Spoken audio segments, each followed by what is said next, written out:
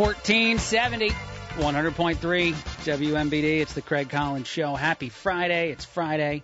That feels great. It feels appropriate. It feels like it took a while to get to this Friday. My wife is in Mexico. She's been there for a couple days now, sending me a bunch of photos of delicious food that she's having and enjoying with her family, which is also awesome. I can't have any of that food. Can't make any of it. Last night I did the first day of what's going to be a whole week. My wife comes back the middle of next week, and she's the cook in our family, of remembering how I ate as a bachelor. Which was a certain way of eating. And actually, I don't know if I've talked about it in a while.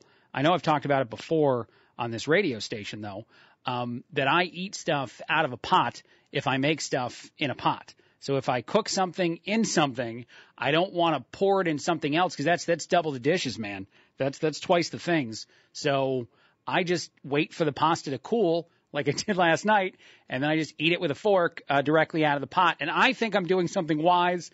I'm doing something valuable.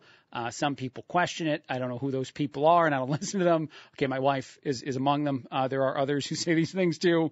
But yeah, no, I definitely think it's the kind of thing that makes a lot of sense. You tell me if I'm wrong or right. 309-340-4464 is the phone number. 309-340-4464. You can text that number whenever you want, whenever you feel like. All right, let's do this. Let's play Biden audio first. Then we'll play some amazing audio from Tom Elliott, a guy behind a website called Grabian that combs through a whole lot of television and gives you a chance, if you want. You can even pay for that service if you have any need for it, to create your own versions of stuff. But then he also makes these mashups of actual real news coverage and things, or politicians and things they say. He's amazing. He's incredible. You should follow him on Twitter. I'll get to him in a second, too, because he's got an amazing new one about some of the rehashing COVID stuff. But let's do this first. This is Biden versus the teleprompter. He has issues with this. He's not great. There's a struggle there. Here we go. They will not be silent in this moment. This moment, we have to remember what I got to know him, Nelson Mandela, when I tried to get to Africa, to South Africa, to meet him. And he came back and he met me when he was finally freed. He met me at the White House. And he looked at me, and I swear to God, it wasn't unique to me, I'm sure. He said, it always seems impossible. Yeah. Until it gets done. Yeah, there you go. It always seems impossible until he gets done. The first part there, in this moment, we have to remember, I got to know him. Who, sir? Nelson Mandela. Oh, okay, now we got it. When I tried to get to Africa, South Africa, to meet him. That was a bit of a bouncy mess right there. We should actually do, I think I made this joke about something else earlier this week, but we should do one of those like sing-along video things with the bouncing ball as you put up all the words that Biden says, and then you go back again and again to try to repeat some of the stuff. I think that'd be a lot of fun. A sing-along video or speak-along video of Biden trying to do it Biden style. Here's another thing that I thought was funny about comments he made today. He said that when his wife or his daughter needs to tell him something, they don't say anything to his face. They don't send him any sort of message on an electronic device. They put a note up in his bathroom because he has to shave and he has to look at the mirror to shave. That is a uniquely, like, he doesn't remember stuff kind of move. And this guy forgets, this guy being our president, that he is in charge of the entire country. And that seems like a bad look. If you can't remember stuff your wife and daughter tell you, you need it put up on a Post-it inside your bathroom as you're shaving in the morning. That seems like uniquely unqualified to be our leader type of human. My daughter Ashley taped a message to the mirror. The way we get to, everything gets to me through my wife and daughter now, is they know I have to shave in the morning. So they'll tape on the mirror for real. It's for real. That's how they do it. That's how they let me know stuff is going on. They tape it right to the mirror, and then everything's good. We all seem fine. Everything's great. Yeah, no, it's no problem at all, sir. I'm super glad you're in charge of stuff. All right, let's do one more. And this is one I love. And there's nothing necessarily to make fun of about the way he said this or the fact that he said it, outside of the idea that Biden might be abusing power and may have been a long time a politician who abused his power.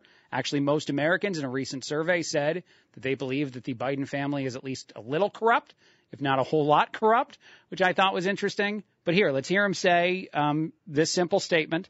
And he said that his father used to say it all the time. And then I'll react to why I think it's so amazing compared to something else that I was talking about a second ago that's all over the internet today.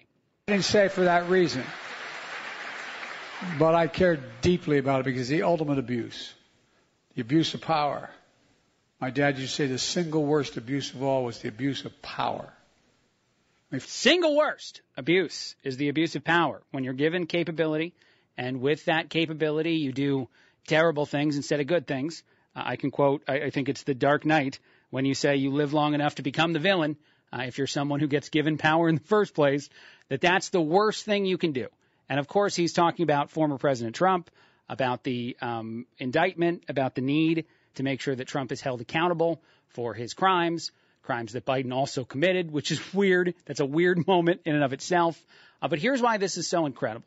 Because what I would say is, from just some sentiment I've seen out there, some stuff I've heard, even friends of mine on social media that definitely don't agree with me politically, that are saying certain things, that is a repeated narrative. I think even actually Jon Stewart did a whole segment on his Apple show the other day about how often former President Trump has evaded punishment in his day-to-day life for all kinds of things that other people have gotten in trouble for, all kinds of different fraud and crimes and whatnot, according to Stewart. That means that Trump, for a long time, has benefited from being on a unique side of our judicial system, and that this is just his comeuppance. That's what Stewart said. So, again, the biggest narrative I see out there is that Trump is simply more deserving than any other politician of being punished for whatever the crime is they catch him for, even though a lot of the politicians who catch him probably committed almost all those same crimes, not just the classified documents one, but there's quite a few other ones that we could probably go back and forth on where someone accuses Trump of this and you could easily accuse someone else of it. It's just interesting to me. And so I thought that this was sort of the nail in the coffin version of demonstrating that there is no good team, that the bad guys and the good guys, no matter who you are, no matter what side of the aisle you're on, are all really confusing because a lot of them are bad guys, or a lot of them at least are very selfish people in the way in which they benefit from whatever it is they're doing as part of the role they have in our government. And certainly Democrats are absolutely as responsible, if not more so in some ways, than Republicans for the way in which they prop up government and then abuse and use everything that they get through government. And so this is a COVID retrospective, the fifth one in a series of pieces of audio that dissect certain unique things about the pandemic and the shutdown. It comes from Tom Elliott, a valuable guy to follow on Twitter, and it just demonstrates time and again all the Democratic politicians who said, shut everything down, close everything up, don't go anywhere. If you go places, you'll be in trouble, and then went ahead and broke those laws that they were demanding were in place to everybody but them. Tonight, while Governor Newsom is telling all of us to have Thanksgiving dinner outside, he's facing some new fallout for that fancy birthday dinner party he went to at the French Laundry. It was in Napa, which was in the orange status, relatively loose compared to some other counties. It was to be an outdoor restaurant. Raising some new questions about the governor's claims that the dinner was outdoors, as he has repeatedly claimed. And I let my guard down, and I apologize for it. Mayor Lori Lightfoot has been adamant that people stay home and socially distance for weeks. I can't make this any clearer. You absolutely must stay at home. We will cite you, and if we need to, we will arrest you, and we will take you to jail. We will beat you. We will tar and feather you. We don't care. We will do whatever it takes to make sure you understand that you stay indoors. Period. There should be nothing unambiguous about that. I guess you would all imagine that a lot of people were surprised when she made a trip to the hair salon. That's Whoopi Goldberg owning Lori Lightfoot. That's pretty interesting. I take my personal hygiene very seriously. As I said, I felt like I needed to have a haircut. I don't know what you guys are complaining about. I needed to have a haircut. So for me, this made sense again. I said I'm shutting everything down. I'm locking everybody up who breaks all the rules that I'm creating. But then I looked at myself in the mirror and I'm like, man, I'm getting shaggy. I need a good old haircut. I got to go ahead and hit up the salon. And I love that Whoopi Goldberg is in there as someone making fun of this. That's amazing. I've already played a minute, but I don't care. Let's do some more. Nancy Pelosi under fire tonight after security footage showed her inside a San Francisco hair salon that's closed to the general public. It was a setup, so I take responsibility for falling for a setup. And that's all I'm going to say on that. I think that that this salon owes me an apology. Almost immediately after telling the rest of New York City to stay inside, for example, Mayor Bill de Blasio loaded up his SUV with government bodyguards and headed for the gym across town in Brooklyn. I need exercise. And again, I need it. I have to stay healthy so I can make the decisions for the people of the city. I don't know why anybody doesn't get this. Yes, you're all not allowed to go outside. You're not allowed to stay healthy. I don't want anybody to be healthy. But then I got to be healthy. For me, it's important that I do that, and I do that as soon as possible because, I'm just trying to live my best life out here. I don't know what the problem is with you guys. I love it. I love every part of all of the different and that's only a minute and a half in. This video that Tom put up is 4 minutes long, and it's more and more and more of that because Democrat after Democrat got caught doing the thing they told you weren't allowed to do, and if you did, you should be in trouble for it. And so here's the point of this, because it's not just about COVID. It's not just about the politicians individually that are referenced there or anything else. It's about the actual issue that we face today in our society, person to person, me to you. When we have a conversation, when we sit down over a beer, maybe at the VFW, I'm there a lot. If you go, you might bump into me there. We sit down over a Casper. We start to talk about stuff. And at some point, you say something about how the people I'm voting for, the people that I'm supporting, are the bad guys. And you can't understand that I would vote for these people because it's so evident. They're so terrible and awful and horrible. And anyone that supports them is a part of the problem, which is essentially the narrative that the politicians are selling us to make sure that we vote for the team that we like, the team that's on our side, almost like a local newscast from your Channel 7 News. They're always on your side, making sure you never never consider voting on the other side of the aisle, voting with the other side of the team. And at the same time, the people that you're supporting, a vast majority of them, are doing horrible, terrible things as well, and just saying, yeah, but it makes sense when I do it. It makes sense when it's me. That's what I love, because I will say this, and this is, I guess, the last part of this very long rant, and then I'll take a break. And tell me if I'm biased. That's fine. I'll accept it. I don't care. It is what it is. I do believe that the Democratic Party and the liberal message is much more focused on we are the good guys, they are the bad guys, than the opposite. I'm not talking about the far right and the far left. I'm talking about everybody who considers themselves medium right or medium left or medium rare, which is the best way to have a steak.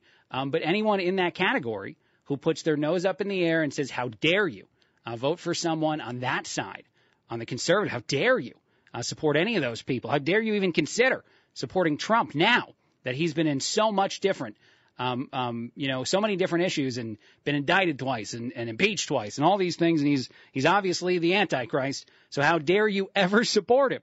And then as you're standing on that very, very fragile slope, that completely, glass, portion of ground that you're standing on, you just got to glance over for a single second and be like, our team is, oh, no, they're terrible too.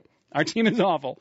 And again, I know that might be strong words for people who support our former president. I'm just simply trying to make a point that the idea that there's a politician out there right now running for an office, especially one at, say, a high level in our country that doesn't have a lot of baggage of their own, a lot of abusing the system of their own, that is the least informed take anyone can have in our society right now, is that our guys are good and they care about us. No, they don't. They don't care about you at all. They care about themselves. And they care about themselves all the time. And even when they preach for the social justice issue that they think that you care about, they do it the same way a business does. They just want your support, so you keep voting for them.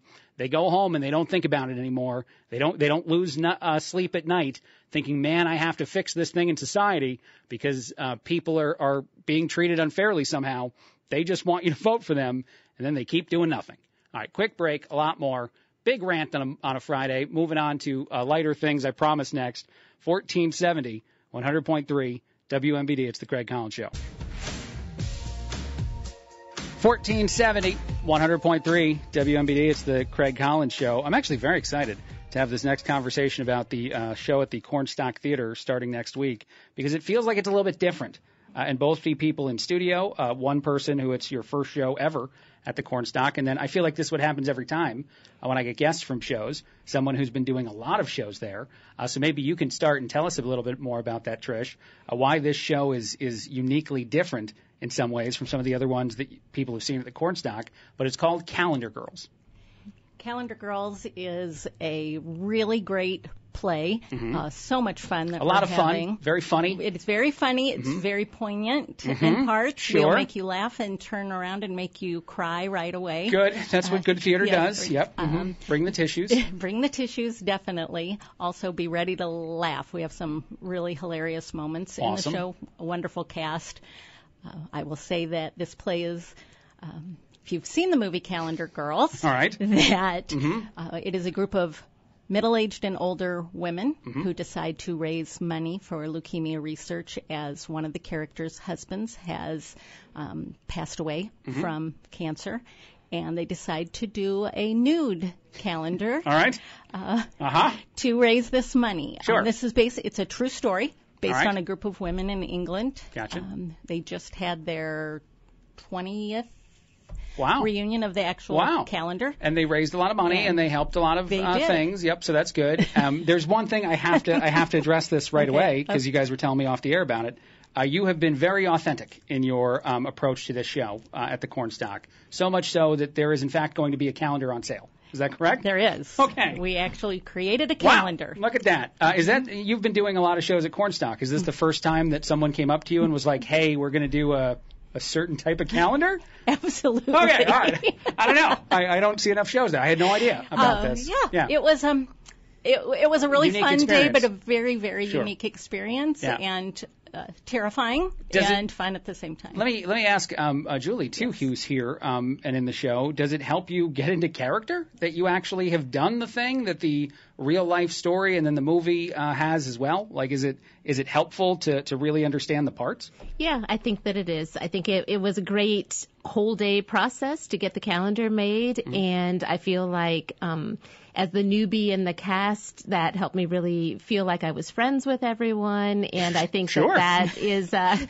element that you need when you're helping each other out in the situation on stage, and just thinking about all the things like how to stage such a photo shoot, that really helps for the play as well. Yeah, it gives you a certain perspective. You know, it's funny. I've never acted in anything as a real, like attempting as a real person, but I did take acting classes in college, and we did like trust falls and stuff to get to know each other better. This is a unique version of a trust fall, is all I'm going to say about it. So give me a little bit more about each character in the show and who you're playing and like what people can expect. Let's start again with Trish. I play Annie, and Annie is a woman whose husband has, starts off in that he passes away during this show. Sure. And she's the one who I think really has a big heart and wants to do something. She wants to do something, and she takes everything kind of seriously. Sure. She worries. She's a worrier. She also has a lot of fun. Sherry Beaver plays Chris, and they are best friends and have been best friends for years. And Sherry and I have played together on stage before a couple of other times, so it's been really a fun experience to have that chemistry with her again. Was that helpful stage. If you have to play really good friends who obviously come up with really unique ideas together? It is. Okay. Sherry's great fun, and like I said, we've done a couple of shows together before, so it really helped to have, I think, that chemistry and trust with each other. And now you know her very well. Very, very well. I know. Fair enough. You get to know each other very, very well. Yeah, no, I imagine. All right, and then let's go ahead and have the same kind of question, same answer from you, Julie. Who's the character you play? Okay, so the character I play is Celia. She is the new member of the group, which actually fits really well because most of the people playing the other roles do know each other from past shows, and I didn't, so that kind of was true to life. She has defected from the golf club ladies, so she's a little more posh and into golf in a way, but doesn't fit in with the old group, and she kind of is trying to break into this group of the Women's Institute, more fun, more real. I gotcha. Yep.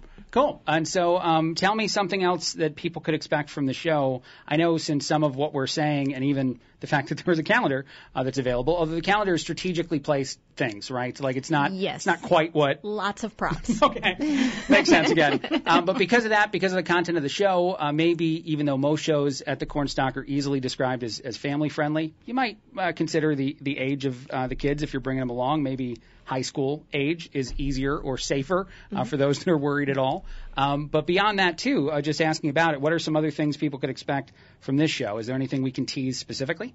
Oh, it really has everything. I've read that it was described as a romantic, dramatic comedy. It's got all of it in there, all the different moments, the lightheartedness of it. There's a lot of kind of British one-liners that are really funny, but at the same time, the themes are very much about friendship and kind of growing older. Are there accents? Do we do accents? We do not. Okay. Thought about it, but no. All right, fair enough. There's a lot of things already going on. I feel like adding accents to the equation is enough. There's some things that people need to know about any show they go to at the Cornstalk. These shows will start on the 23rd of June, so that's next week. They will run through July 1st.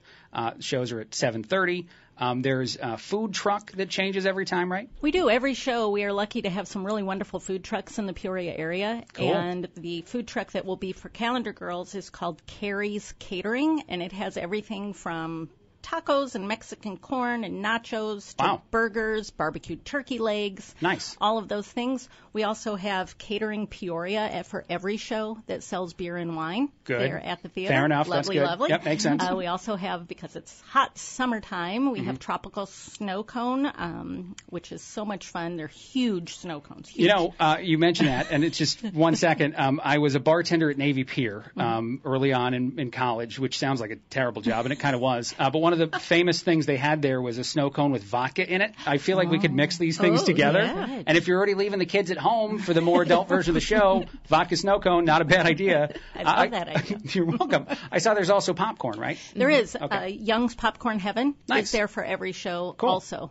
So we have a lot going on. I just feel like the park is such a beautiful setting to come and have a little dinner, have a drink before the show. Sure. Enjoy the show. Sure. Laugh at the show, cry during the show. Cry. We'll make you do it. Get one too many vodka snow cones. One other thing that was interesting, and this is just something that they let me know about too, there's a raffle that's going to be going on to replace the 20-year-old tent at the Cornstalk Theater. That's not good to have a tent that's 20 years old. We seem to need a new one. We definitely need a new tent. Okay. So we have some fundraisers going on. The calendar will actually be for sale during the show, and some of the proceeds from that will go towards helping with the tent.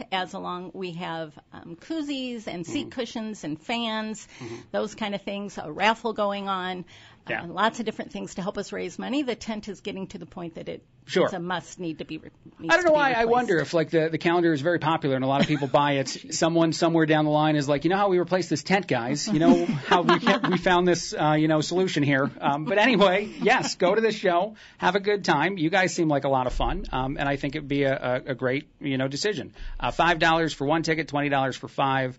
As I said, the show starts on... For the raffle. For the raffle. Sorry, that's the raffle. Yeah, thank you. I definitely was blurring lines.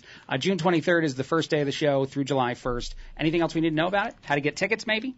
Just go to Cornstalk's website? Cornstalk's website, or give them a call, and they will help you get your seats. Perfect. And I think it'll be a fantastic show for the summer. I feel like now that you've been challenged, both of you, first show and not first show, you have to wonder what's going to be the next show. Like, what's the challenge that you have to do some other time for...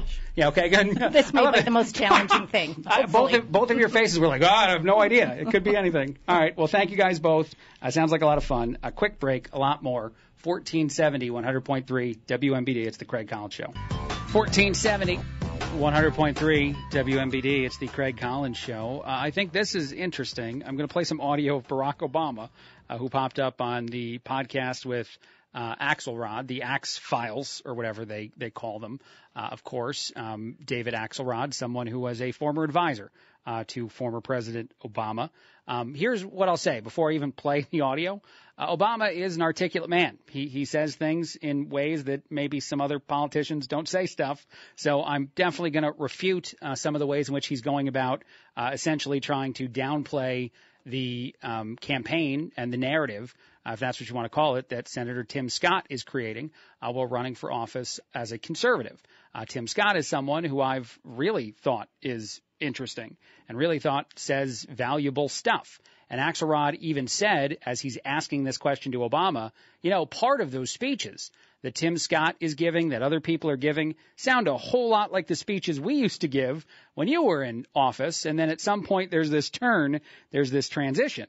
And at the heart of that debate is whether or not our society is the society that Democrats or liberals tell you that we're in, or the society that conservatives tell you that we're in. Conservatives much more hopeful about the current version of the world. And so, again, I want to play some of this Obama take. And I thought it was really interesting that he starts out by saying, I haven't studied or really heard much of what Tim Scott is saying, but let's just generalize it and go after him along with anyone else on the right that I disagree with who speaks as a minority. Because that is the other unique difference, right? With any time when mainstream media wants to discount the narrative of the right, discount the narrative of the conservative, the way in which they typically do that is saying that this person is someone that doesn't even understand the problem to begin with. That is not a way that you can try to argue with the narrative that Tim Scott is providing to the country because, Tim Scott is a black man and seems to know more than, say, anyone who hasn't experienced his life, what exactly his life was like. So interesting, unique voice. But first here, some of what Obama said in reaction to the narrative of both Tim Scott, and actually he also brought in and mentioned Nikki Haley and how apparently he sees her as an opportunist in the world of how she describes herself. I haven't spent a lot of time studying Tim Scott's speeches. I think there is a long history of African American or other minority candidates within the Republican Party who will validate America and say everything's great and we can all make it. I mean, Nikki Haley, I think, has a similar approach. She does, yeah. Right? Mm-hmm. Look at me. I'm an Asian Indian American woman, and my family came here and we worked hard. Clarence Thomas probably gave the same speech at some point, I guarantee you, in some commencement. Yeah. I don't think it's look, I'm not being cynical about Tim Scott individually.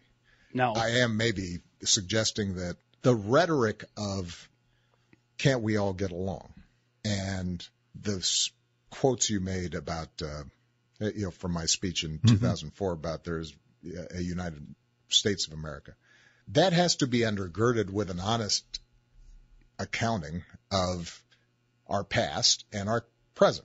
Yes, it has to be an unregarded, good word, account of our past and our present. This is something I'll say a lot, and this is coming from a 30-something white guy who acknowledges that I don't understand what it's like to not be a 30-something white guy. Call me woke if you want to. I get that our unique life experiences informs us differently of the world in which we live. But I'll say, and I know that I've had this conversation with other people that are in, say, my generation or Gen Z. A lot of that past, and I'm not trying to blame past generations for it, say like it's the fault of the people who lived at other times. But those past generations had different ways of let's say, talking about and dealing with things that have been quite a bit changed now. In our society, my education, I was taught all of the things about history, and I know that the other generations were taught this too. Again, not trying to go after the individuals here, just saying I think our society has evolved. I think there are things that like the civil rights movement occurred, and I think there are things that did change in our society.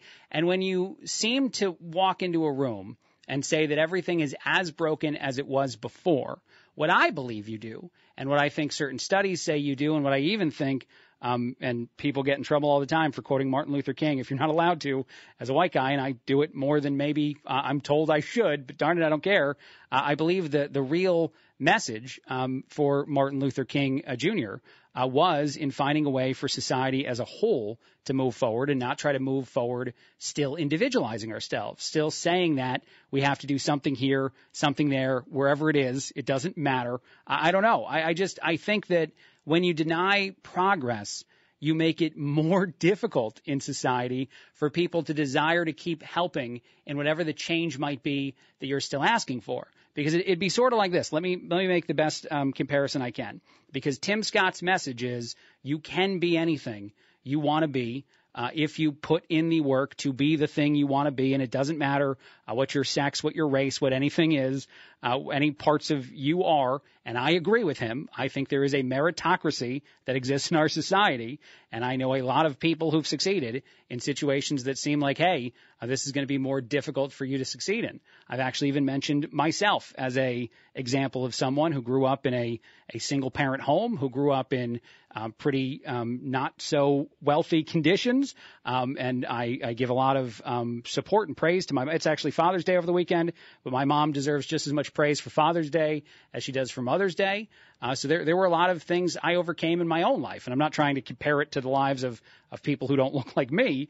But again, I just think it's interesting because that narrative, that conversation about progress hasn't really been made, that gets said all the time, makes you feel as though no matter how far up the hill you've pushed a boulder, that when someone tells you we haven't pushed this boulder up the hill at all yet, you're like, well, man, I don't know if I should keep trying. I don't know if I should keep pushing and attempting, because denying the world we live in now does very much seem, as Tim Scott says, to be politically useful and not necessarily an accurate description of the society we're in today. That doesn't reject the ways in which the past has impacted the world of today, but you have to acknowledge both if you're trying to have a fair conversation and not a uniquely manipulative conversation is what I would say. And I think that happens to be the case, especially in how Barack Obama, again, very affluent man, is talking about this, because he is trying to disregard the experiences of the others who are saying that, you know, my life is an example of this, my life is an example of that. He's saying basically, nuh-uh. He's just saying it way better than just basically nuh-uh. 1470, 100.3 WMBD, Craig Collins Show. Lots of stuff out there to talk about Friday. Feel like I should do less news, and yet here we are doing news. Let's play this audio real quick. This is odd. I played audio earlier this week of our president saying that he wants to build a railroad from the Pacific Ocean to the Indian Ocean, which is not a thing anyone wants to do, and that's insane. He's actually made that mistake twice now.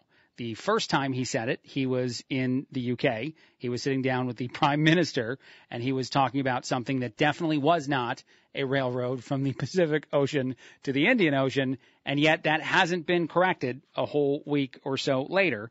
He ended his speech today in a sort of jarringly odd manner for a couple reasons. First and foremost, the Queen passed away. But then also, what is he doing? He's in Connecticut when he's saying this. But here we go. Let's play the audio of what Biden said to end his speech today. All right. God save the Queen, man. What? I'd be sitting there like, huh? Again, the Queen passed away, so I guess she's probably with God then. Since I'm Catholic, I would believe such things, but I don't think you can save her anymore. She's where she is. But also, like, why? Is that something why did he say God save the Queen? And so does he know it's a week later and he's not in the United Kingdom anymore, or does he think he's still in the UK? There's unique demonstrations of scary mental health issues. I want to play. I don't know. Has he just started saying this at the end of conversations? Does he like hang up the phone from whoever it is he's talking to, no matter who it is, and then just say, God save the Queen? Here we go. One more time. Let's play it. All right. God save the Queen, man. Man, come on. All right, I'm out. Can anyone tell me why he said that? If you think there's an actual reason for it, 309-340-4464. You can text me, 309-340-4464. He's in Connecticut. He's not in the UK, and the Queen is not with us anymore. So it's a weird moment, to say the very least. Let's actually play this. This is MSNBC and an NBC News exclusive report where they're being way more honest than you expect MSNBC to be about something. This is also about Biden. This is about whether or not he's had a conversation with Xi Jinping after they flew a spy balloon, China did, over our country, because there was a narrative for a while, and they report on this accurately on MSNBC, that Biden really, really wanted to talk after you, again, flew a spy balloon over our country, one of several that you fly all over the world. Here we go. Well, what we learned, if you remember back in February, after the U.S. shot that Chinese spy balloon down, President Biden came out publicly and said that he expected to talk to President Xi soon, in his words, and that they were going to get to the bottom of this. Well, what we're learning is that behind the scenes, what happened is the president wanted to talk to President Xi. That call has not happened. And he said that he thought his relationship with President Xi could be helpful, that he could tamp down the tensions if they just had a conversation and smooth this over. And they didn't have a conversation, and no one smoothed anything over, and it got no better. I'm sorry. I know that I laugh at odd and strange times, and I have to be honest, having text messages now as an aspect of the show is going to make that even worse, not better, because you can't see the text that I can see. But I just got a text from a 309 that said, I see dead people, which is obviously a reference to a movie I still haven't seen, by the way, and maybe our current president, who still sees the Queen everywhere he goes. That's a brilliant text from the 309. Thank you for that photo.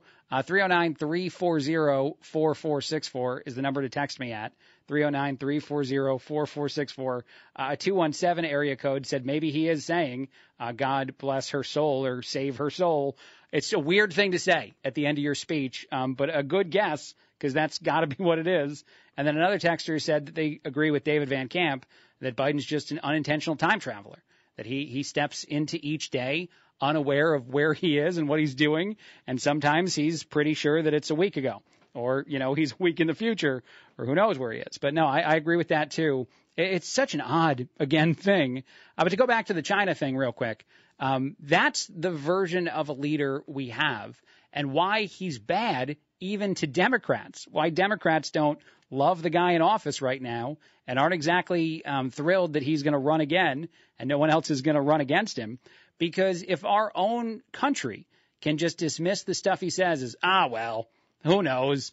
Think about how other countries deal with Biden, especially if he's on the phone with another world leader and there's not someone else helping him in that conversation.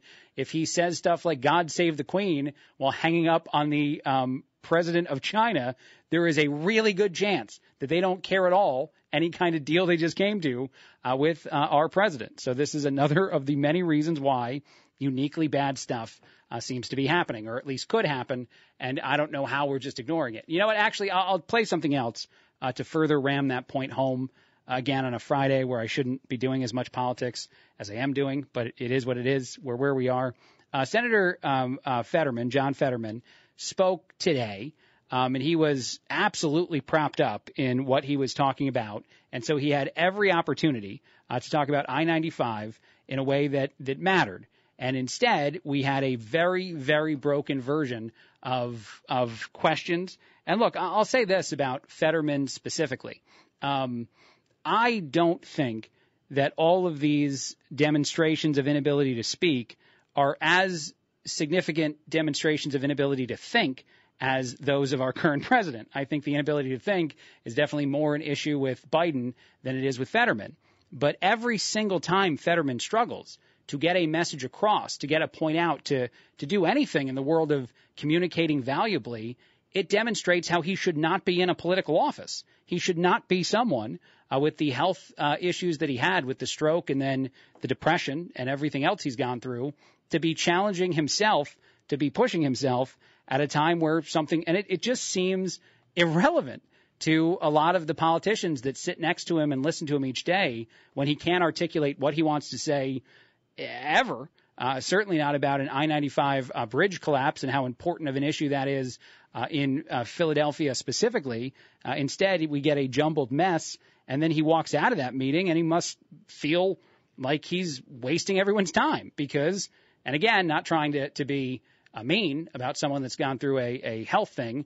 He is. He shouldn't be a person in this role for his own good, is my take on it. But here is what he sounded like when trying to ask questions and have a conversation about a collapse, important I-95 bridge in Philly. You're recognized. No, I would just really like to, the 95,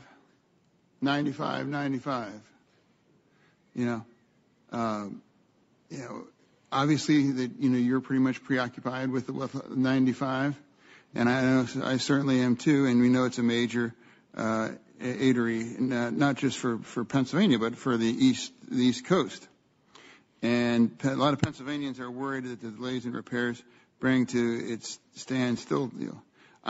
Earlier today, some hold on. I just had it repeat itself. But yes, that's part of the question that Fetterman asked, 95, 95, 95, and then just continues to struggle through every aspect of it. It's to me like a glaringly obvious. I mean, talk about Feinstein, talk about anyone you want in the world of politician being forced to do things when they, for their own self, more so than any of the rest of us, shouldn't be doing things, any of the things that they're doing. But this is not at all the first. I don't even play all the examples on the show. And maybe I should play more, but we're in Peoria.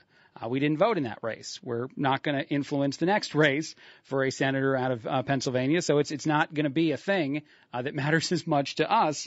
But still, it's just it's something that I can't get over in how glaringly awful and terrible the example of a person that's gone through the health stuff he's gone through and struggled through, and then just being told to just keep plugging away, basically, and even being propped up in a way that seems almost reckless for him or for any of the politicians at all, because it begs for us to react to it and talk about it and say how bad it looks or how bad it sounds to hear him say 95, 95, 95, because he can't even articulate what he wants to say in the first place. Here, I'll play it one more time, a part of that audio.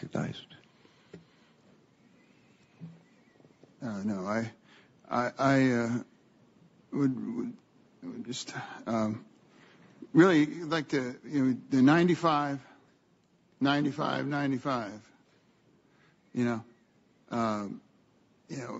obviously that, you're pretty much preoccupied with 95.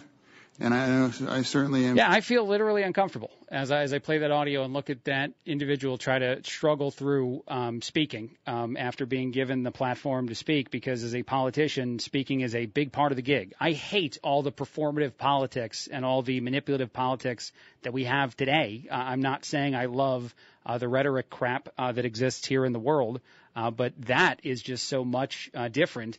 And yeah, I agree. Actually, someone said, "Oh, come on, don't bash the poor guy." I agree with you. He had a stroke. I'm saying that 309 that just texted in that I purposely don't play all of the audio that goes viral of Fetterman on this show because it seems mean.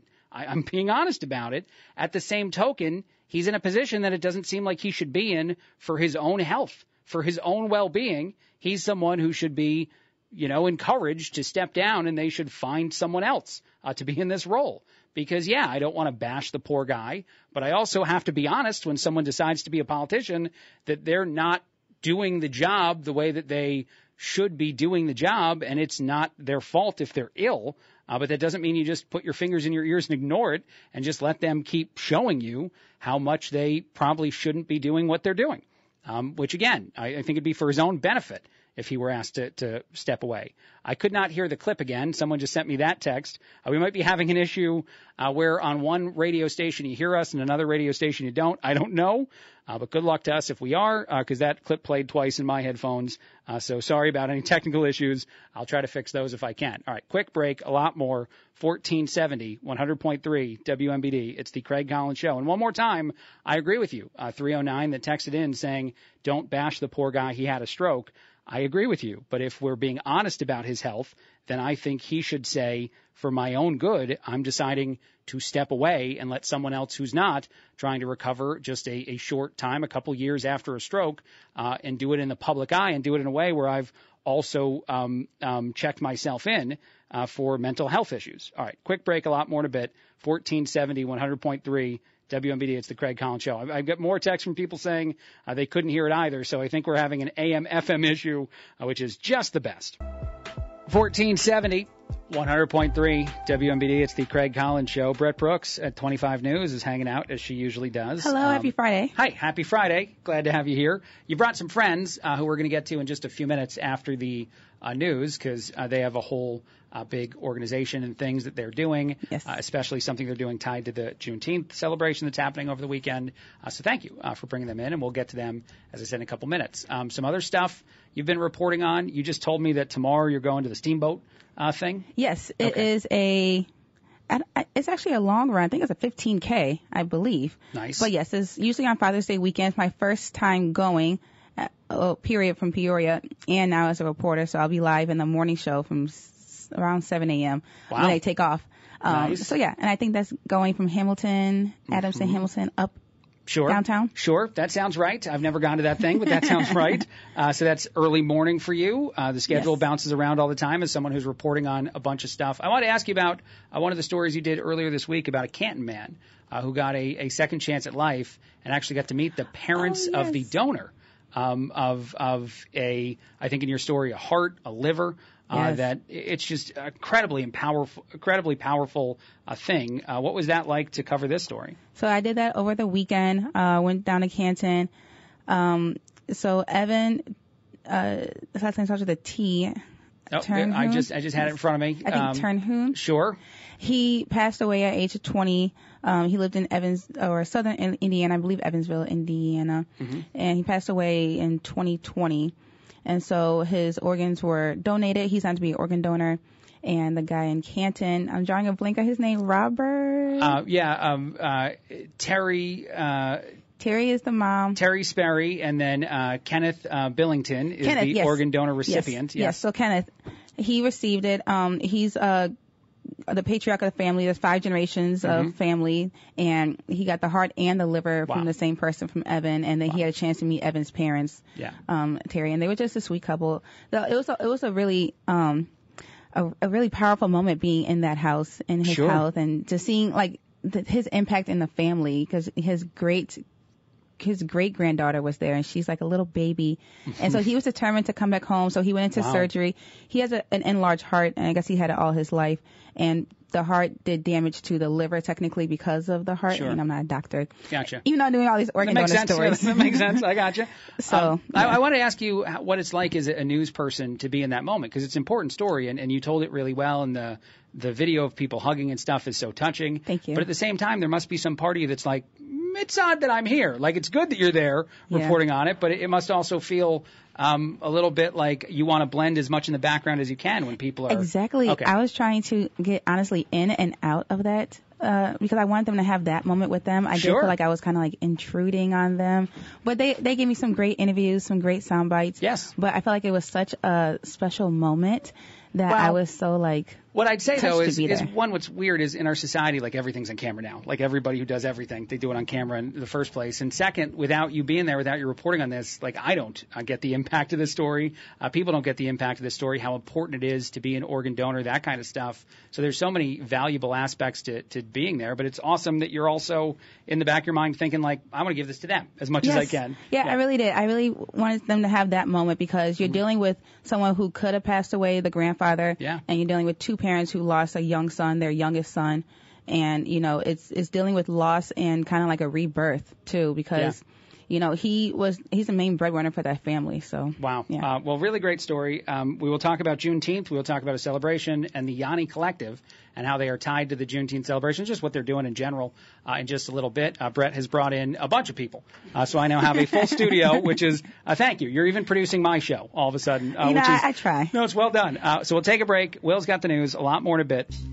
1470, 100.3 WMBD. It's the Craig Collins Show. Got a bunch of people in studio, thanks to Brett Brooks, 25 News. And we were just talking off the air, and very reporter of you. You're like, I know people who are putting on Juneteenth, and I could talk to you about it, Craig, or I could just bring everybody in who's a part of it too, and we could just talk to them. Okay, great. So let's go first with the 2 people from Yanni Collective who are here in studio. What are your names?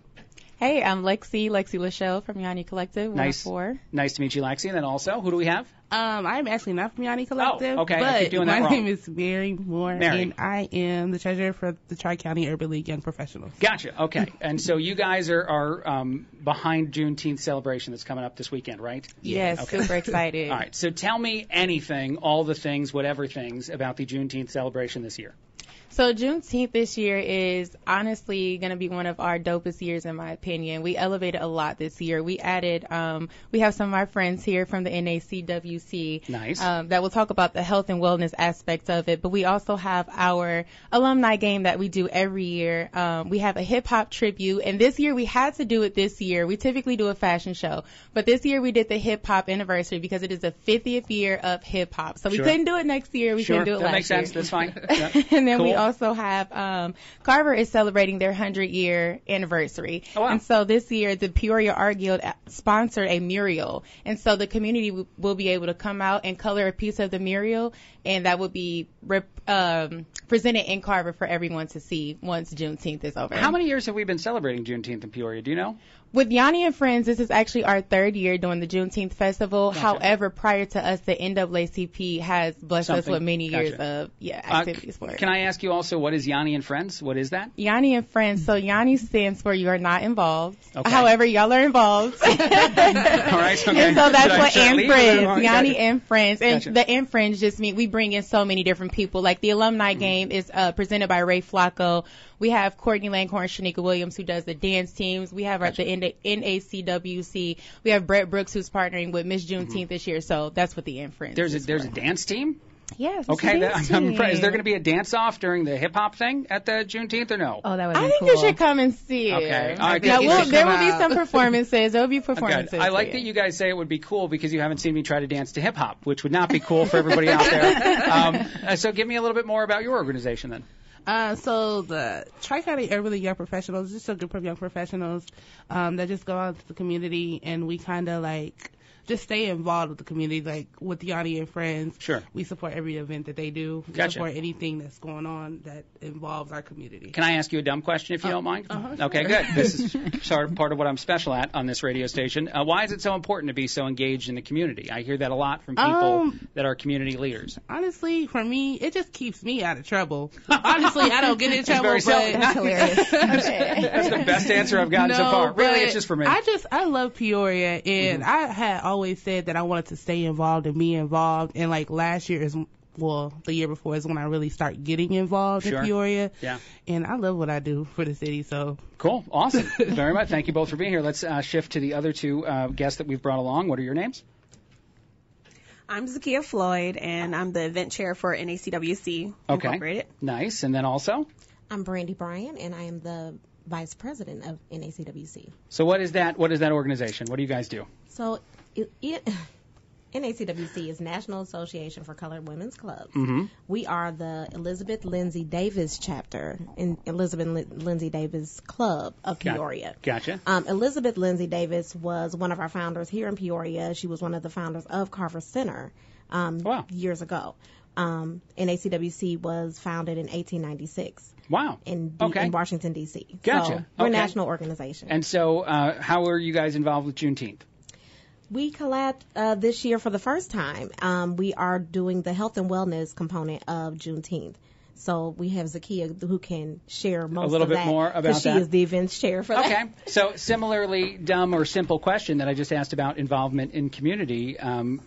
Mental health, physical health, all those things tremendously important. Why is that such an important thing to have at something like a Juneteenth celebration? Absolutely. So the community that we're serving, that we're targeting, is going to be down there. Normally, the communities often face troubles with getting that access to their services, so we're going to bring all those services to them. Sure. Services like free dental exams for the children. I know kids are getting ready to go, well, not really going back to school, but just to get that out the way as a parent, that's one thing that I'd be like, oh wait, dental exams, physicals, all that stuff. So we have dental exams, we have vision exams as well going on, and those are both required for kindergartners to come back. We also have a lot of mental health services bringing down there as well. Mm-hmm. We will have our yoga class that starts off the whole Juneteenth class. Nice. It's free. Shout out to Soulside Healing Arts. They are sponsoring the class with yoga mats as well. So you guys just got to pull up, Sure. Bring a friend. Hang out. And do some meditation. Do the yoga. I just saw everybody in the room was very much nodding and happy about yoga. Are you guys all going to be at yoga? Is this the entire group's going to be at yoga? Is everybody good at yoga? Well, pretty much everybody in here is part of setup. So okay. Setup is that's okay. Gotcha. And then you set up and you're doing the yoga. That's at 7:30 if you want to come. Yeah, why not? That's no, you know what? Actually, I'm kind of half joking about that. My wife is out of town. She's in Mexico. She's from Mexico, so she just left me alone, and so I need stuff to do. This might be a thing to do. All right, fine. Here we go. Perfect. Fixed. All right. Before I let everybody go, anything else that we should know, or Brett, any questions you think we need to be asking of anybody here? So I heard that this alumni basketball game is like the thing to be at. I'm not from Peoria, but I know the high school pride is serious. Are you guys able to talk about the alumni game? Yeah, real quick. So every year, Ray Flacco does the Peoria alumni game, and typically alumni, the hottest games are always Mayo Central. But because Central we've won. I say we 'cause I'm a Lion. Gotcha. We're undefeated. And so now we're tired of beating y'all. Central versus everybody. Wow. So now it's Central versus whoever won it, whoever wants it. So that's super exciting about this year. So we have a Central roster. The captain is Mike Gills. And then we have the versus everybody side. And I'm not sure who the captain is of that team because they're probably not from Central. I gotcha.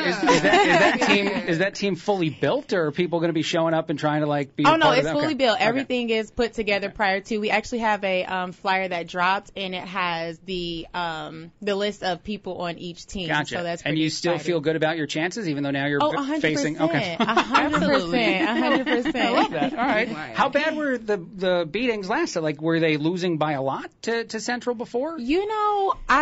When you graduate, all they give you get the diploma. They don't care about the GPA. We won. So. Okay, gotcha. I was curious if they're like thrashings, and now it makes more sense. Well, good, cool. This sounds like an important thing to see. And then also, Craig, Miss Juneteenth will also be there too. Right. Cassie Jones, who was here last week, she will be there as well to take pictures in her crown and sash. So, cool. Yeah, Peoria's first Miss Juneteenth will be there too. Awesome. Obviously. Before I let everybody else go, anything else anyone else wants to say? I can give everybody else the platform, maybe one at a time. Something else?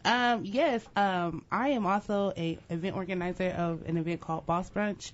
And this year, Boss Brunch is July 1st at the Knights of Columbus out on Renton Road. And we have some amazing speakers. We have Miss Akia Flores as one of them, as well as Mark Supreme and the CEO of the Chamber of Commerce, Joshua Gunn. So I know I like get Joshua. Your tickets on Eventbrite if you look up Boss Brunch. And that's mimosas included, right? Mimosas are definitely included. That's very important. No, I've met Joshua a couple times now. Had him on the radio. Very impressive man. What did you say that event was called again? It's called Boss Brunch. It's an entrepreneur's brunch. Awesome. And then anything else we want to say about the organizations? I'm just excited to be able to partner with Yanni this year to bring health wellness aspect to Juneteenth. It's going to be our first year. We'll be reoccurring every year, getting bigger and better. So I hope everyone can come out and take advantage of all of these resources as free. Awesome. And on behalf of Yanni, we would just like to thank some of our major sponsors. So thank you to Ameren, SEFCU, NAACP, and Laser Ops, who will be providing our bouncy houses this year and an indoor dodgeball. Oh, nice. Yes. That sounds fun. So after you win at the basketball game, you can then own at dodgeball too, I hear. Well, basketball is last, so dodgeball first. Okay, gotcha. Okay, good. And then so break people's spirit before you actually start playing basketball. Yeah, that's hilarious. And then also the host for this year is Dr. Bernice Gordon-Young. She's the at-large city council member that was just elected, so she'll be the host kicking everything off. Cool. It sounds like a must-go-to event. And it's at the Carver Center. Yeah, and I have almost no excuse to not go because I'm just going to be playing video games in my house if I don't show up. Thank you all for being here. A quick break, a lot more. 1470, 100.3 WMBD. It's the Craig Collins Show. 1470, 100.3 WMBD. It's the Craig Collins Show. I just got an automated phone call that keeps calling. It's calling every few minutes. I was like, all right, I got to answer this call just right before we bump back. And then as soon as I was listening, it was like a machine saying, hello, can I have something? I don't know. So sorry about that. That's what I'm laughing about. Lots of other stuff coming up throughout the show today. Thank you for letting me know. One of our listeners letting me know that we have more guests in studio too. And actually, Dan Diorio will be on just after 5 o'clock. That's kind of who I thought I was calling in. So I wanted to be sure that I wasn't missing a phone call from Dan. Some quick other things just to get to. Al Pacino is a dad again. Is a story that's all over the place. Officially a dad at 83 years old. Apparently, Chelsea Handler went viral with some sort of video about this and some sort of take on the world of him having a kid or other people having a kid. I don't know what to I can play the audio, but I think that it's probably just the kind of thing that I'm not going to enjoy as much as maybe some others do. But here, let's try it out. This is a viral rant from Chelsea Handler about old actors who have babies. There's a new epidemic sweeping the country, and no, it's not another virus. It's worse. Horny old men who won't stop spreading their seeds. They cannot stop procreating. Between the four of those guys, they have 32 children. Robert De Niro just had his 7th child at the tender age of 79. So how do we protect the women of the world from horny old men? I'm offering to put myself up for auction for any available octogenarians. You can find me on eBay or DoorDash. Wow. I got to be honest. I read a little bit about what that audio is gonna be, and I was contemplating if I even wanted to play it because I didn't screen it. I think, as Jamie Markley sometimes says, you got to risk it for the biscuit. I'm not really thrilled that that's the audio thing that I just played, and that's her take on the world. I know she's trying to be funny. More so than anything else than being all that serious, although probably a little bit serious about it. I have no real response other than I disagree with you, Chelsea Handler, that if guys are in happy relationships and they make children and they make children at the age of 83 or 70 something or whatever, that's fine. That's impressive, actually. They actually say that about women who give birth later in life than is typical, not 70s and 80s. That's not a thing that happens, but, like say, later on than the typical birthing years, that it benefits them health-wise, that someone who gives birth later in life actually winds up seeing some sort of unique benefit as far as mental or even physical health. I assume the same is true for men in their 70s and 80s dealing with a baby all over again, but I don't know. I've never had a kid. So it's a unique kind of thing for her to be so passionately anti that. And if there are a lot of people listening who agree with her, let me know, because I'm out of the loop of how this is an issue that seems to have such diverse, or at least one diverse opinion. Other stuff out there. This is about people in the baby boomer generation, or I guess some Gen X maybe, but mostly baby boomers. But I thought this was interesting.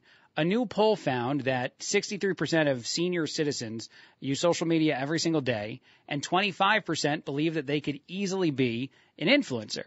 And the reason why they think they could be an influencer, much like a whole bunch of young people, I make fun of millennials, I make fun of Gen Z for this, because if you ask a group of kids today what they want to be when they grow up, way too many of them say like a famous influencer on Instagram or TikTok or YouTube. But people that have lived more life think that they could do it based on just life advice, that you could hand down wisdom to young people, and young people would need said wisdom, which I agree, they do. I don't disagree with this. The only problem is the attention span thing. Whenever anyone who wants to give you advice starts to give you advice, if you're of a certain generation, like mine, a millennial or Gen Z, the amount of attention you provide to that sort of thing is very limited, and it should be higher, especially when I know kids and people who watch someone play a video game for 7 hours in a row. I don't know how you can't listen to 15 minutes of life advice or hacks or whatever it is.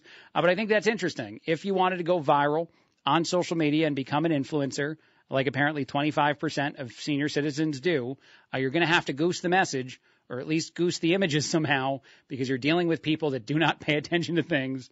I have to deal with that in radio, I think, a lot, is contemplating how and in what way you continue to re-engage and re-attract the listener, because, well, our attention span, as I said, keeps getting smaller and smaller and smaller. And then one other thing I thought was interesting, just with Father's Day right around the corner, and we have the top 5 at 5 coming up with Dan Diorio. We got some interviews. We got all kinds of things coming up later on in the next hour of the show. But I thought it was interesting, the list of things that are typically purchased for Father's Day, and how a lot of people kind of just throw this together last minute when you're buying stuff for dad. It's not quite the same amount of effort that you put in for mom. Number one is a greeting card.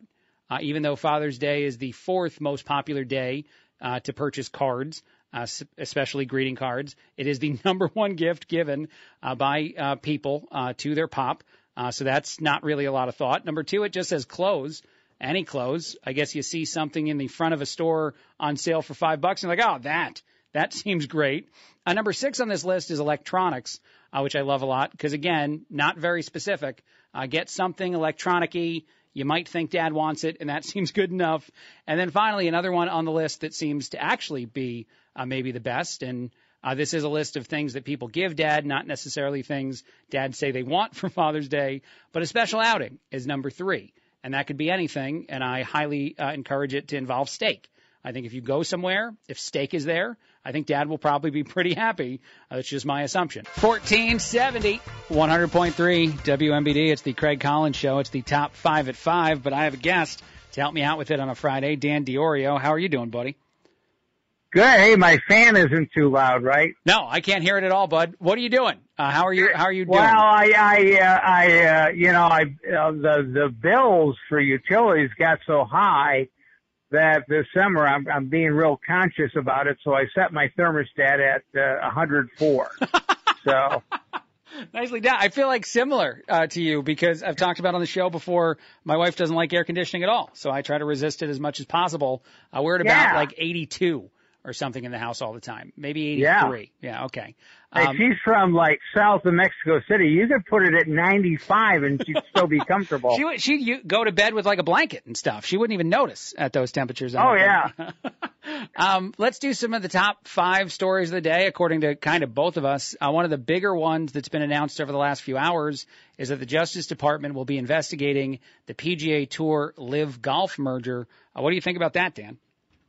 Well, the Wall Street Journal says it may take more than a year to go through the Justice Department, and then the Senate's going to start an inquiry. I don't know how much this is politics. Sure. Because of the whole Khashoggi incident and the fact that Saudi Arabia and China are getting really close in the Middle East. It is 2 private corporations coming together to join along with DP World Golf. Yeah. But they may take away their tax exempt status. They're tax exempt, and there's a rule that anything under $10 million, and the PGA does a lot for communities and this and that. Sure. But they also make money, and I think they're like, oh, you want to get in bed with the Saudis? Let's look at the taxes.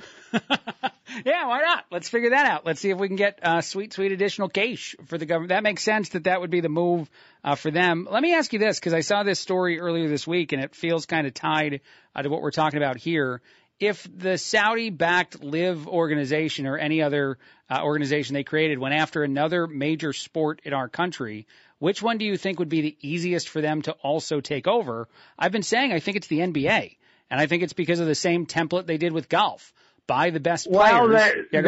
They also own minority-owned, big minority-owned, and 2-3 English Premier Soccer teams. Yeah.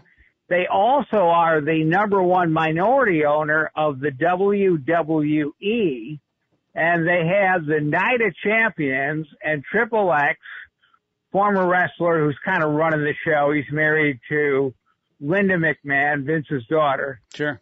He came up with this world title that they have this tournament for, which Seth frickin' Rollins won. That's his name. And the whole thing is, if you get challenged, you have to accept that challenge and defend it any time, anywhere around the globe. Yeah. So the first challenge, Night of Champions, with all these big tag team titles, was in Saudi Arabia. Wow. Okay. All right. I don't know. Yeah. Do you think that they would go after another sport then, or for all those reasons, you think they just settle with taking over golf? Well, what's interesting, remember when LeBron James was talking about earlier this year, China and their human rights? Yes. And the NBA's like, don't talk about it. Be quiet. Yeah, I remember. Well, if we got in bed with Saudi Arabia and let's say the NBA, would they say anything about it? I don't know. I don't know. The one reason that I think the NBA is the more likely next sport to target, if they targeted any other ones, is it's very similar to golf in the sense that you buy the best players, and there's a finite amount of those in basketball. You have a pretty good product. If you create it somewhere else with those talented athletes, they could make way more money playing basketball with the amount of money that exists over there compared to, everything that exists in the NBA. So I think that would be a weaker sport for us than other ones because of how easy it would be to buy up the best players and have a comparable product. Some other top 5 stories at 5 that might be interesting for us to discuss. I know you guys talk all the time, I think it's always on Monday, about cybersecurity, about the importance of cybersecurity. There's this giant cyber attack thing that's in the news. The U.S. federal government, NATO allies, a bunch of different companies, I think some states wound up having millions and millions of people have their private information get hacked via an exploit of some software called MoveIt, which is like a file transfer thing. Is it shocking to you? I imagine not, that these stories are so consistently in the news and there's still so much work that needs to be done to secure ourselves from cyber attacks. Can we, as we continue to fail with these kinds of things? Well, there's a couple of levels. We had Dave Dave Johnson of Pearl Technologies. He's their cyber guy. He runs that whole division, one of the big heads there. Anyway, so Dave goes, while this was happening, we were working on 2 other cyber attacks. Now, when I watched Brett Baier last night, they were talking about China and our infrastructure. Yes. And Dave's like, well, that's separate from this. This is getting into how people are paid. A lot of people like MoveIt. Mm-hmm. In fact, and so anyone who's on MoveIt and they have their information, they have a contact number. And when you get on hold, you hear the song, "We like to hack it, MoveIt." We like to that's fair enough. Yeah, that makes sense. Yeah, no, it's not good. It seems and it's a group though. They think it's Russian. It's called Clop. Right. And they just make a bunch of money. They essentially steal a bunch of data and then ransom it back to companies or to whoever, and they charge millions and millions of dollars. I was joking, if it was Clop, they'd be looking at the Amish. That's well done, Dan. One other story that I want to touch as far as top 5 at 5. You said you had some unique reaction to this, but former President Trump, of course, goes through the arraignment and all the things yet again, and then he goes and does a campaign fundraiser, basically, in New Jersey. What are some of your reactions to some of those stories? What are you talking about, the Bedminster incident or the fact that everyone eats for free and then no one got paid? Yeah. Sure. No, let's do the Bedminster incident. Let's do that one. I think that's the one you wanted to touch on. Supposedly, allegedly, he has classified documents there. Mm-hmm. And he supposedly took the Let's Tack Iran's nuclear weapons file and waved it in front of an editor and a writer's face. Now, they were talking about this on Kudlow last night. Kudlow's like, well, the whole thing about classified information is they don't want leakage. Leakage is when someone who's not classified gets to see it. Sure. And Kudlow was going, well, Trump just kind of waved it around. He didn't show it to him, which would be a much more serious offense than what's going on in Florida. But Kudlow says waving around isn't a major crime. But I'm like, dude, just waving it around. What are you thinking? If that's true. Sure. Yeah. No. I got this file on Iran. Here's the kill Putin file, and I'm like, yeah. You don't be waving it, even if it's not major. You don't be waving it around. Yeah. Well, I remember within the indictment, if we're talking about the same thing, there's that audio recording of him talking about having a classified document that is still classified, and he is admitting he didn't declassify it, and he is holding it up, but I don't know if he actually showed it to anyone or not. It was a reporter and other people that were in a room discussing, and Trump saying at some point that this exonerated him from some, I don't know because we have such limited information since they're not going to tell us what's actually on the classified document in the first place, that even the indictment says that Trump seemed to believe that this demonstrated some sort of unfair coverage of him in media, maybe about a military movement that he made while he was president, and just didn't show it to the reporter because he admitted it was still classified. That isn't, I don't know if that's a valuable defense per se, as far as exposing secrets to other people goes, but if he didn't actually give it to the reporter, maybe there is some, I don't know.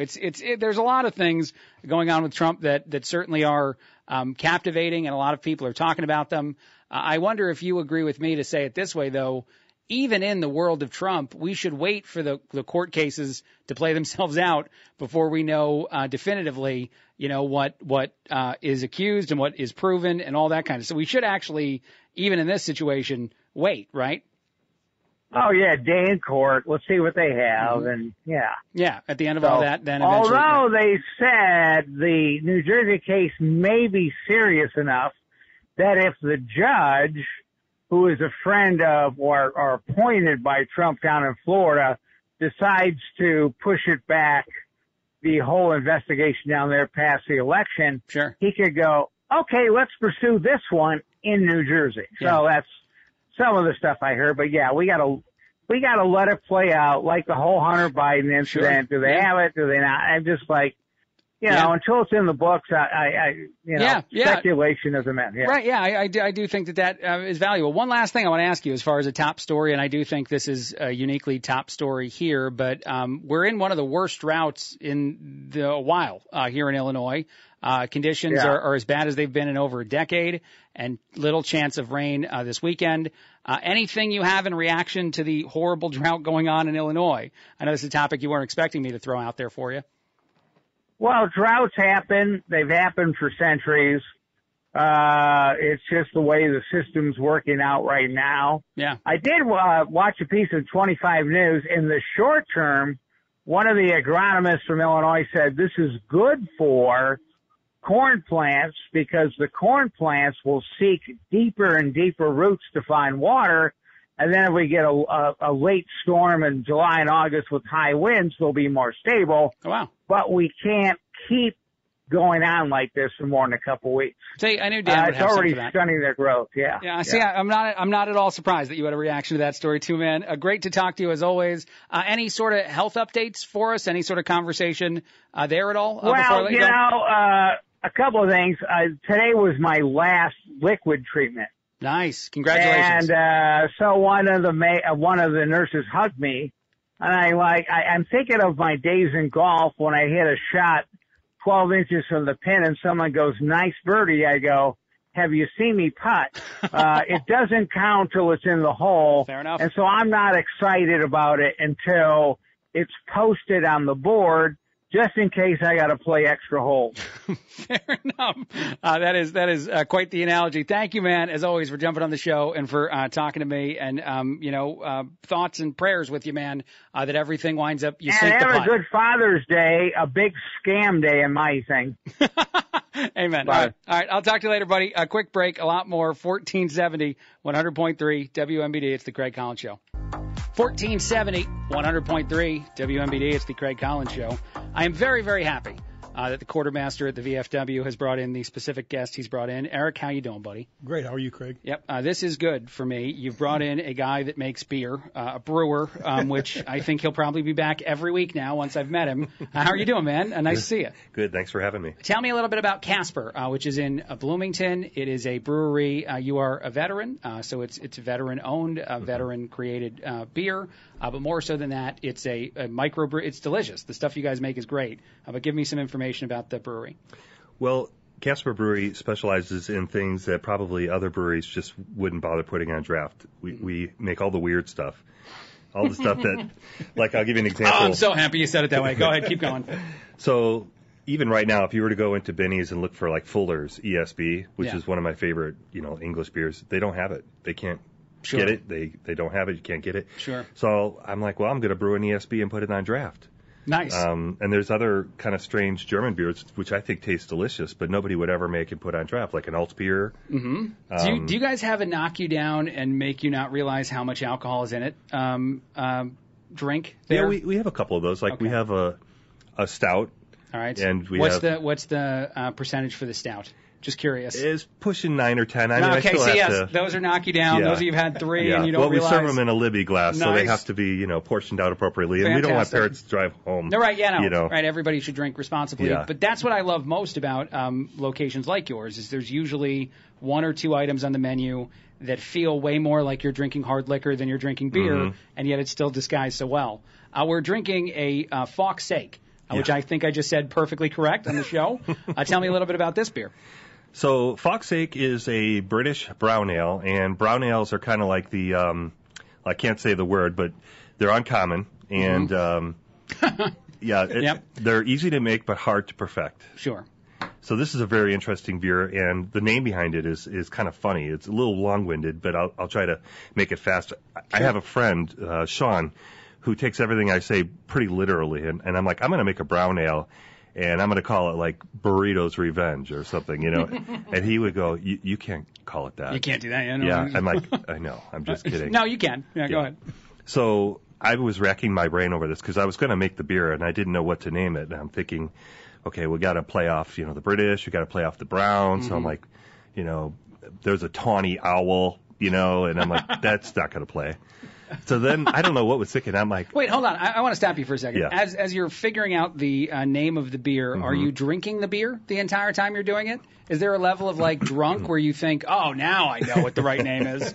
I mean, I might have been toasty, but the beer wasn't made yet. Okay, gotcha. Okay. Yeah, it might have been fermenting, but I still didn't have a chance to taste it yet. I was quite pleased that when I did taste it, how well it turned out. So the name comes before the creation?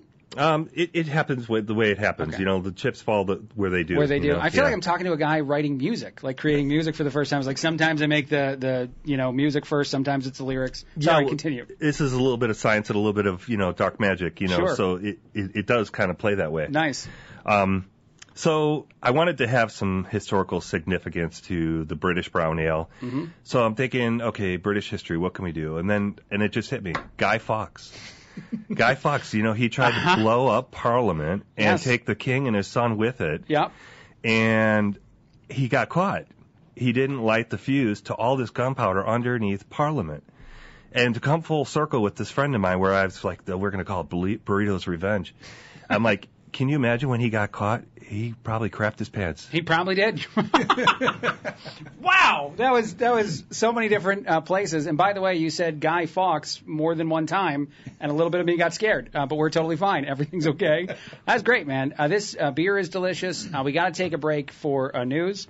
If Will Stevenson feels like it's been a particularly tough day in the world of news, he can swing in and grab a beer too at some point. We have extra. Don't tempt me. Don't tempt me at all. We have extra Fox Ake in studio, but a quick break, a lot more. You have extra what? Fox Ake. Okay, just checking. I'm doing it right. I know I'm doing it right. I'm here to watch over you. I'm a professional, sir. Yeah, I've heard that. Why, thank you. All right, so we'll take a quick break, a lot more. We got the brewer for Casper Beer. We got the quartermaster of the VFW in Peoria Heights.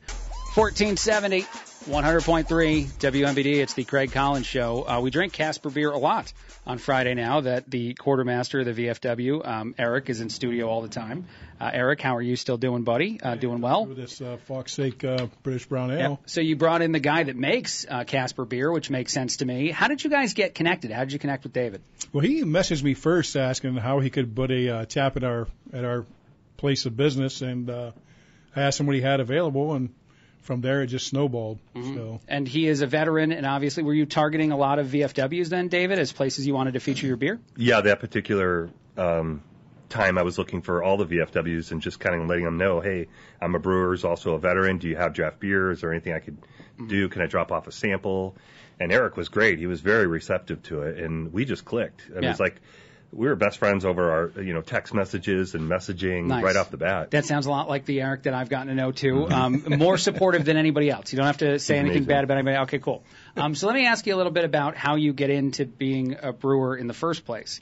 Is this something that you've always wanted to do? Is this something that somehow connects to something else you do? How did you wind up doing this? Well, the first time I got, I think it was a Father's Day gift, actually, like a Mr. Beer. Nice. And I'm pretty sure I made vinegar the first time, and I let it go for a couple of years. Sure. But I'm an organic chemist. I have an undergrad in biology, and we tinker naturally. And so putting those things together, it just kind of clicked.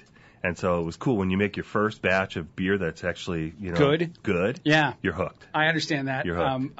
Actually, I had a buddy that got into home brewing as well, and he would throw like the batch party when he actually was done with his batch, and none of them were good, and we didn't know how to tell him that none of them were good, because like you got to wait for that, bud. Like you shouldn't, the first or second one you make, you shouldn't be like, everybody come over and try this. Has there been a lot of trial and error getting to the point you're at now? I mean, you do have your batches that teach you lessons about sanitation, and then after you learn those lessons, you are extra diligent to make sure that everything's super sanitary. How many things do you have on tap right now at Casper?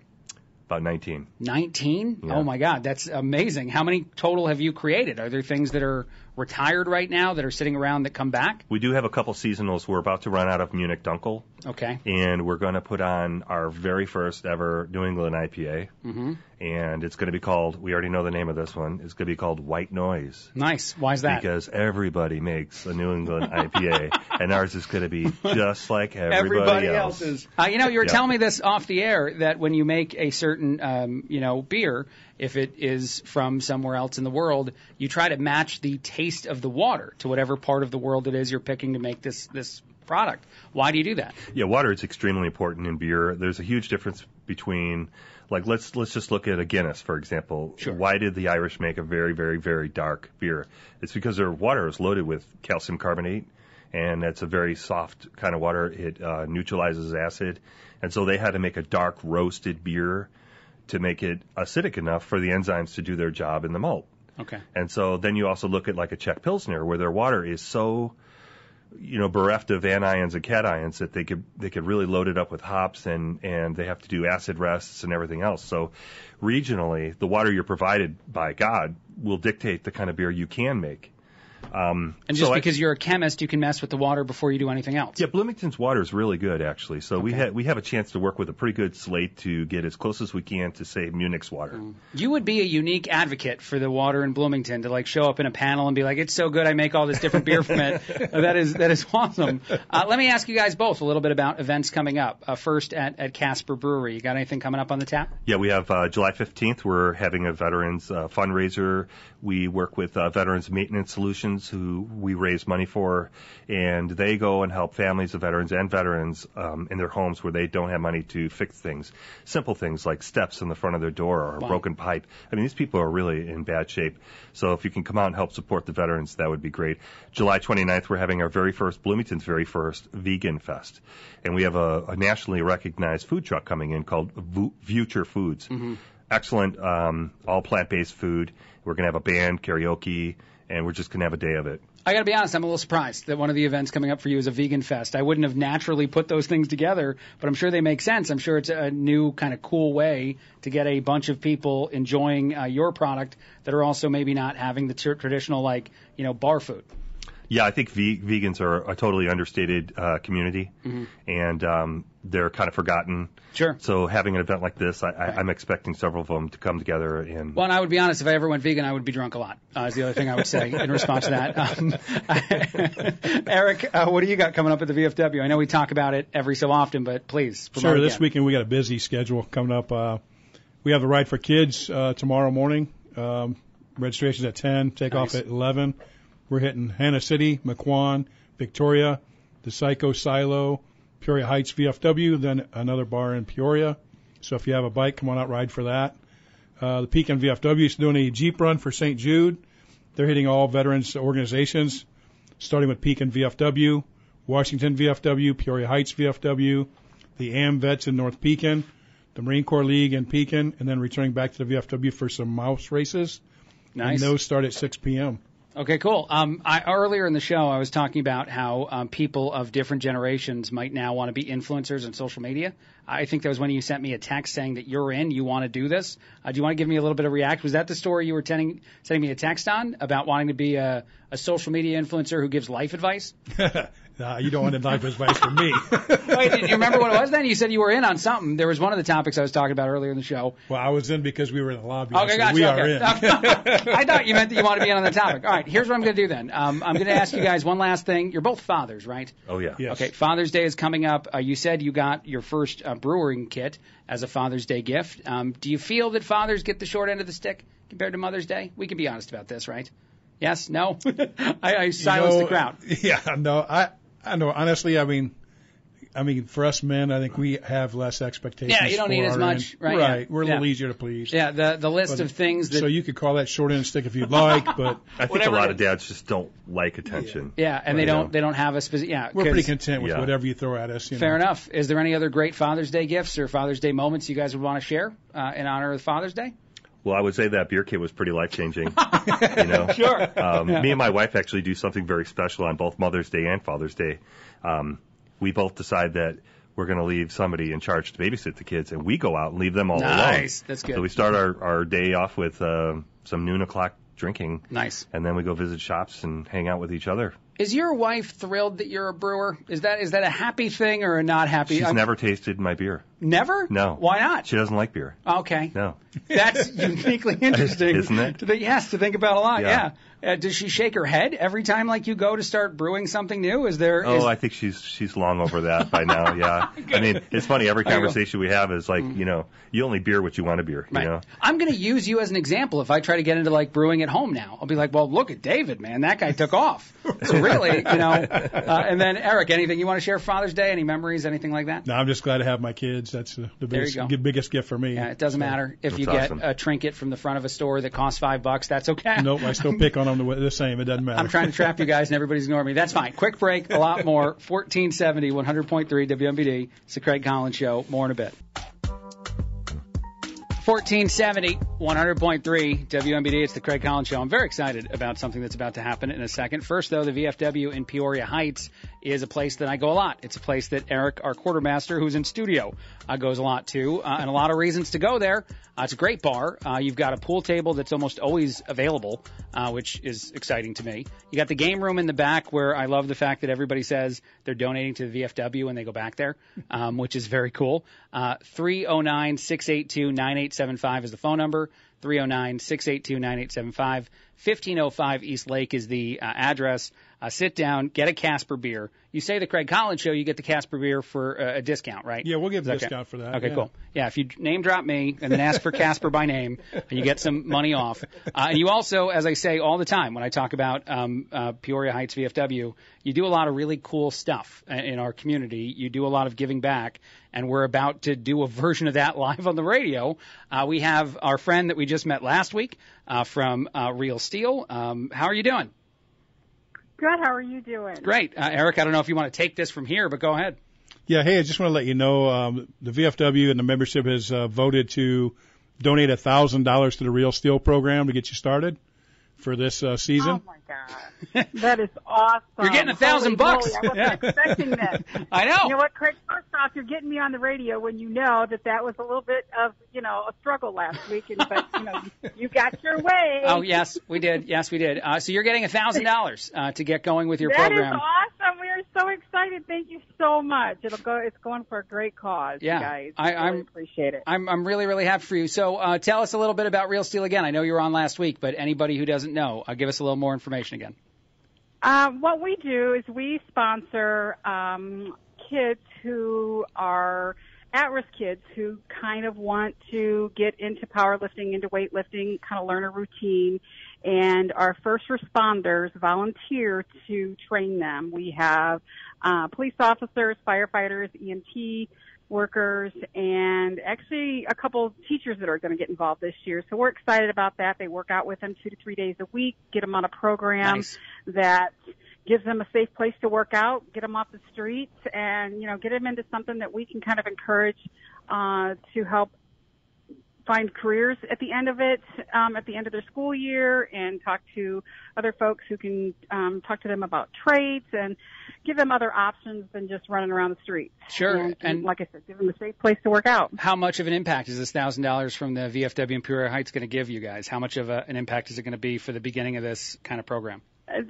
That is going to be huge. What we do with anything that we raise, we give back in either working with kids is, getting them shoes, getting them clothes, getting them, anything that they would need. We partner with CityLink, who gives us complimentary bus passes so we can get the kids down here, and get them down here safe. And then what we'd like to do too, we're discussing it currently with our board member, is last year we found out that one of the local high schools here has very limited equipment in their gym. And so what we would like to do is help raise money to get them equipment in their gym, because if you go to a gym and there's nothing in it, nobody wants to work. I mean, who really wants to work out at a gym anyway? Sure. But if we can get them equipment that will help them, yeah, give them kind of, some inspiration to get in and, take care of their health. We want to do whatever we can, and we want to partner with a couple of local businesses here that will help do that. So we're just, we're putting, our money where our mouth is, sure, and just getting the word out there and trying to get people to help volunteer and, get kids off the street. And now the VFW in Peoria Heights is helping out with that, too. Yeah, how can other people get involved if they want to follow the lead? That is awesome. You know what? The VFW has been a huge partner. The last year they, donated money to help get things kicked off. Wow. And, we've got a big ride coming up tomorrow. Everybody's meeting down at Winks Iron Lot at 833 Southwest Adams between 10 and 11. We're going to take off and just go hit some local businesses and, enjoy a nice day. I just realized that I can help out in some way, too. It's not money. I don't have any money for you. I can't give you $1,000. Maybe I can print off the giant check if we want to give them a giant check at some point, Eric. But I also think that would be awesome. Because you always need a giant check. But I thought maybe I show up to one of these workouts and I'm the cautionary tale. The guy that you don't want to become at some point, who can't lift the weight of everybody else, that you tell all the kids, don't try to be him, try to be these other people.